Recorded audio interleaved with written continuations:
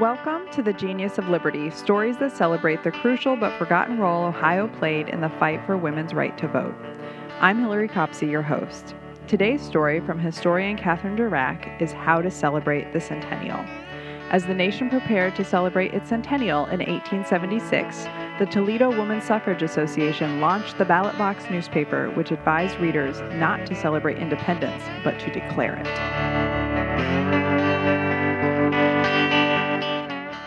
Forward to Battle called Rosa Segur in April 1876 in the pages of the Ballot Box newspaper, 1 year after the U.S. Supreme Court published its decision in Minor v. Happersett.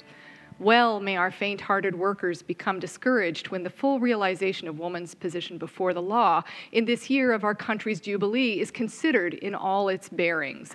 While every adult male citizen of the United States has the protection of the ballot box, women stand in the position of a lifelong minor, and the mother who has gone down to the gates of death every time a human soul has been born to the world has no greater political right than the criminal or idiot. Suffragists had found hope after the Civil War in the Reconstruction amendments to the Constitution and had asserted three revolutionary ideas: that women were citizens as defined by the 14th Amendment, that suffrage was an essential right of citizenship, and that states were therefore prohibited from denying women equal protection of the laws. They had tested these beliefs with action in 1872 when Virginia L. Minor, Susan B. Anthony, and other women across the country had risked arrest and imprisonment by trying to vote. But the U.S. Supreme Court decreed in March 1875 that women were not enfranchised by the 14th Amendment, resting their argument on the fact that some state constitutions had defined voters as male when the nation was founded, conveniently overlooking the fact that some of the founding colonies had extended voting rights to property owners regardless of the individual's sex or color. The centennial dawns upon the nation with one half of its intelligent citizens disfranchised, declared the prospectus for this new radical newspaper. Corruption revels in high places, causing disgrace to the country and indignation and shame to every honest citizen. The pressing need of the hour demands that purer legislation be adopted. In the support of this and of liberty and equal rights, irrespective of sex, the ballot box will be issued monthly, published by the Toledo Woman Suffrage Association.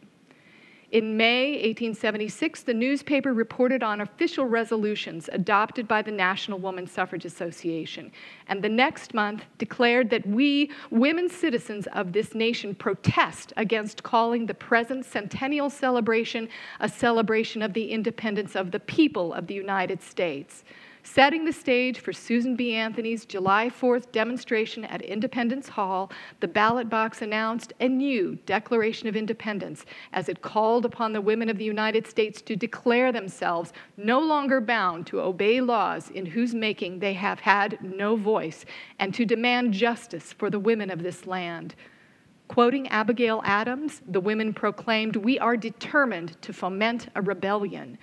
The women also quoted Frederick Douglass's declaration that a man's head is his head, his body was his body, and his feet are his feet, extrapolating that justice, equity, and chivalry demand that man at once establish that a woman's head is her head, her body is her body, her feet are her feet, and that ownership and mastery over her person, property, conscience, and liberty of speech and action are in violation of the supreme law of the land. In July 1876, the National Woman Suffrage Association would gather in Philadelphia not to celebrate the independence of woman, but to declare it. Fiat justitia ruat caelum was the motto of the ballot box. Let justice be done, though the heavens fall.